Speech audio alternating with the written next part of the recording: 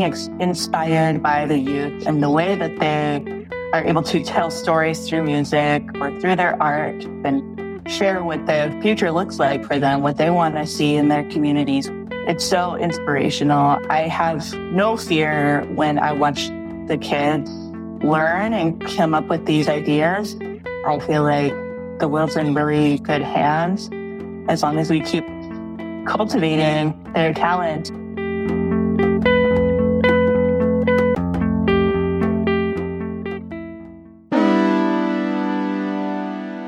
First Peoples Fund presents the Collective Spirit Podcast. The collective spirit moves each of us to stand up and make a difference, to pass on ancestral knowledge, and simply extend a hand of generosity. The Collective Spirit Podcast features Native artists and culture bearers who discuss the power of Indigenous art and culture. My name is April Matson, APRIL-METSON. I use they, them pronouns. I am from the Sicangu, Lakota, Oyate, and the Tanana Athabascan tribe of Alaska. I am the executive director of a nonprofit called Rock the Red. We are a 5-day summer camp that takes place in the Pine Ridge Reservation and the Rosebud Reservation. We ask Two-Spirit, LGBTQ, gender diverse girls, ages 8 to 17, to come to our camp, and they'll learn an instrument. And then by the end of the week, they will form a band. They'll name their band, and then they'll perform for the community.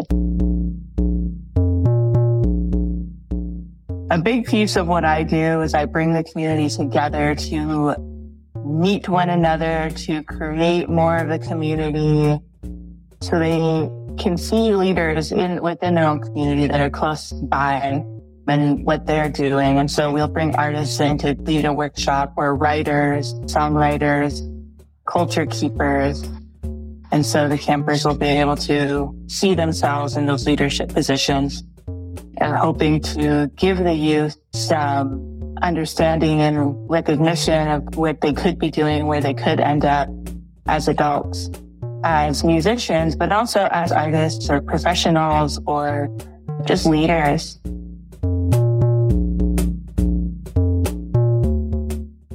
You know, I don't have any particular artistic medium. And so what I've really been leaning into is this piece of my identity that's able to bring community together, that's able to create connections with community leaders, but also youth and their families and their parents.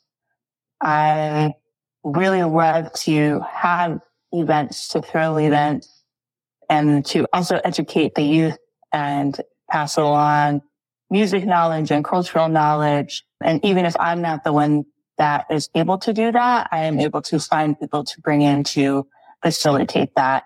And so that's kind of what I've been thinking of as my artistic medium, is bringing people together in community. I am actually a Sicangu, Lakota, and I grew up in Rapid City, South Dakota. So that's where I went to school and graduated from high school. And, you know, growing up in Rapid City is not easy. It's pretty, they call it racist city. And so I wasn't very in touch with a lot of my identity either. My mom was adopted into a white family. And so just as an adult, since I've had children, I've been reconnecting with my culture and becoming comfortable in that and learning. And that's a lot of why I will bring in other culture keepers to teach the youth, because we're all learning together. And I'm learning and finding my place in the culture where I'm also able to teach. But it's a journey, and I'm very humble and really proud of the work that I can do with the youth. I am Two-Spirit, and I try really hard to identify that way to the youth that I serve, so that they're able to see that they can identify that way too, and let them know what that means to me. You know, whether you are part of the LGBTQ community, or you're gender diverse, or you're transgender, you can identify as Two-Spirit. So just making that known to youth, letting them know that we can take this identity and really make it our own. This is for us, because we've always had third and fourth genders. ancestrally.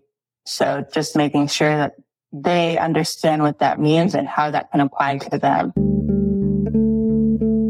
There's a lot of colonizations that's kind of woven into our history, right? Because Two-Spirit people, we were not taken to boarding schools or reservations. Like, we were killed immediately on the spot. And so a lot of that oral history and teachings were lost.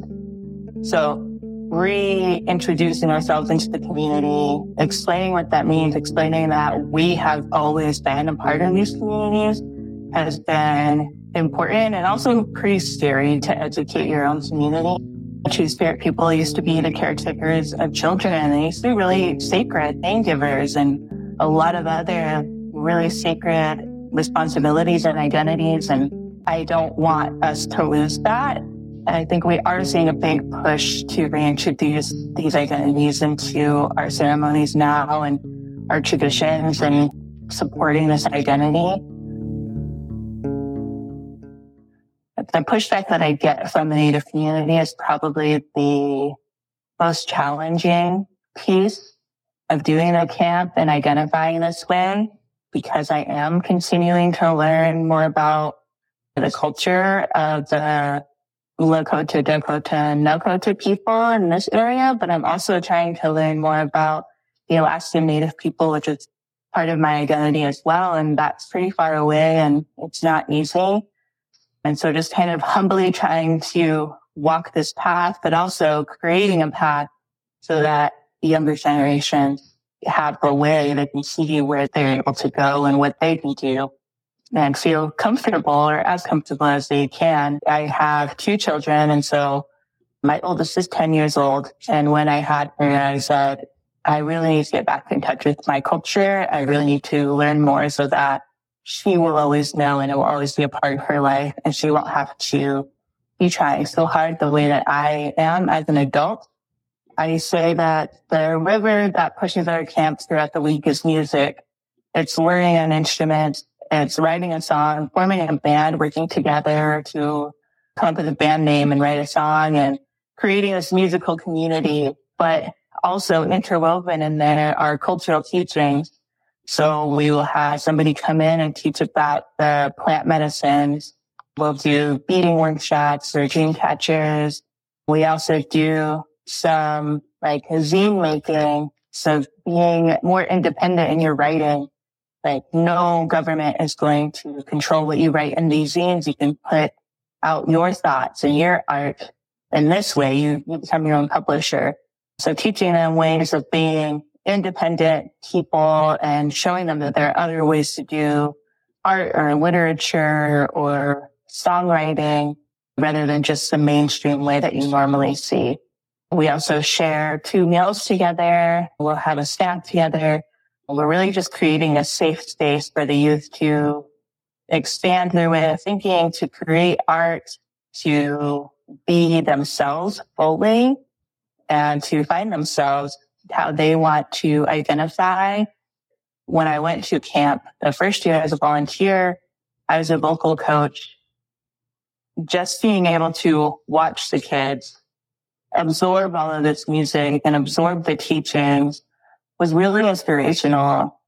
I feel like as a child, I was really self-conscious and I would have been really afraid to be vulnerable in that way.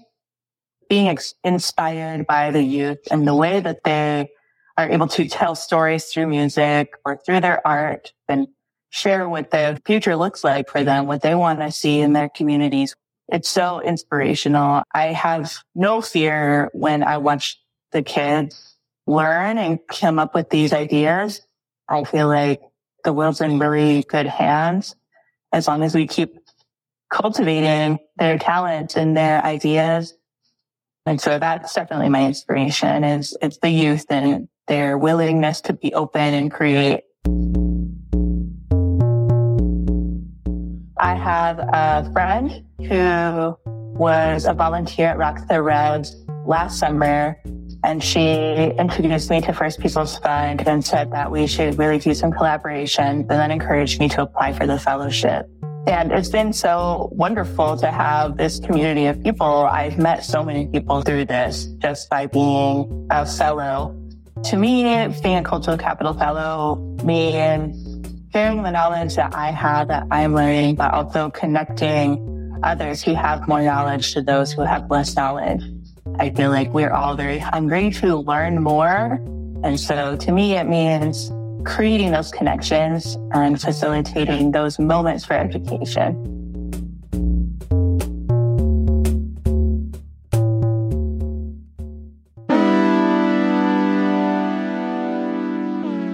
The Collective Spirit podcast is produced by First Peoples Fund, whose mission is to honor and support Indigenous artists and culture bearers through grant-making initiatives, culturally rooted programming, and training and mentorship.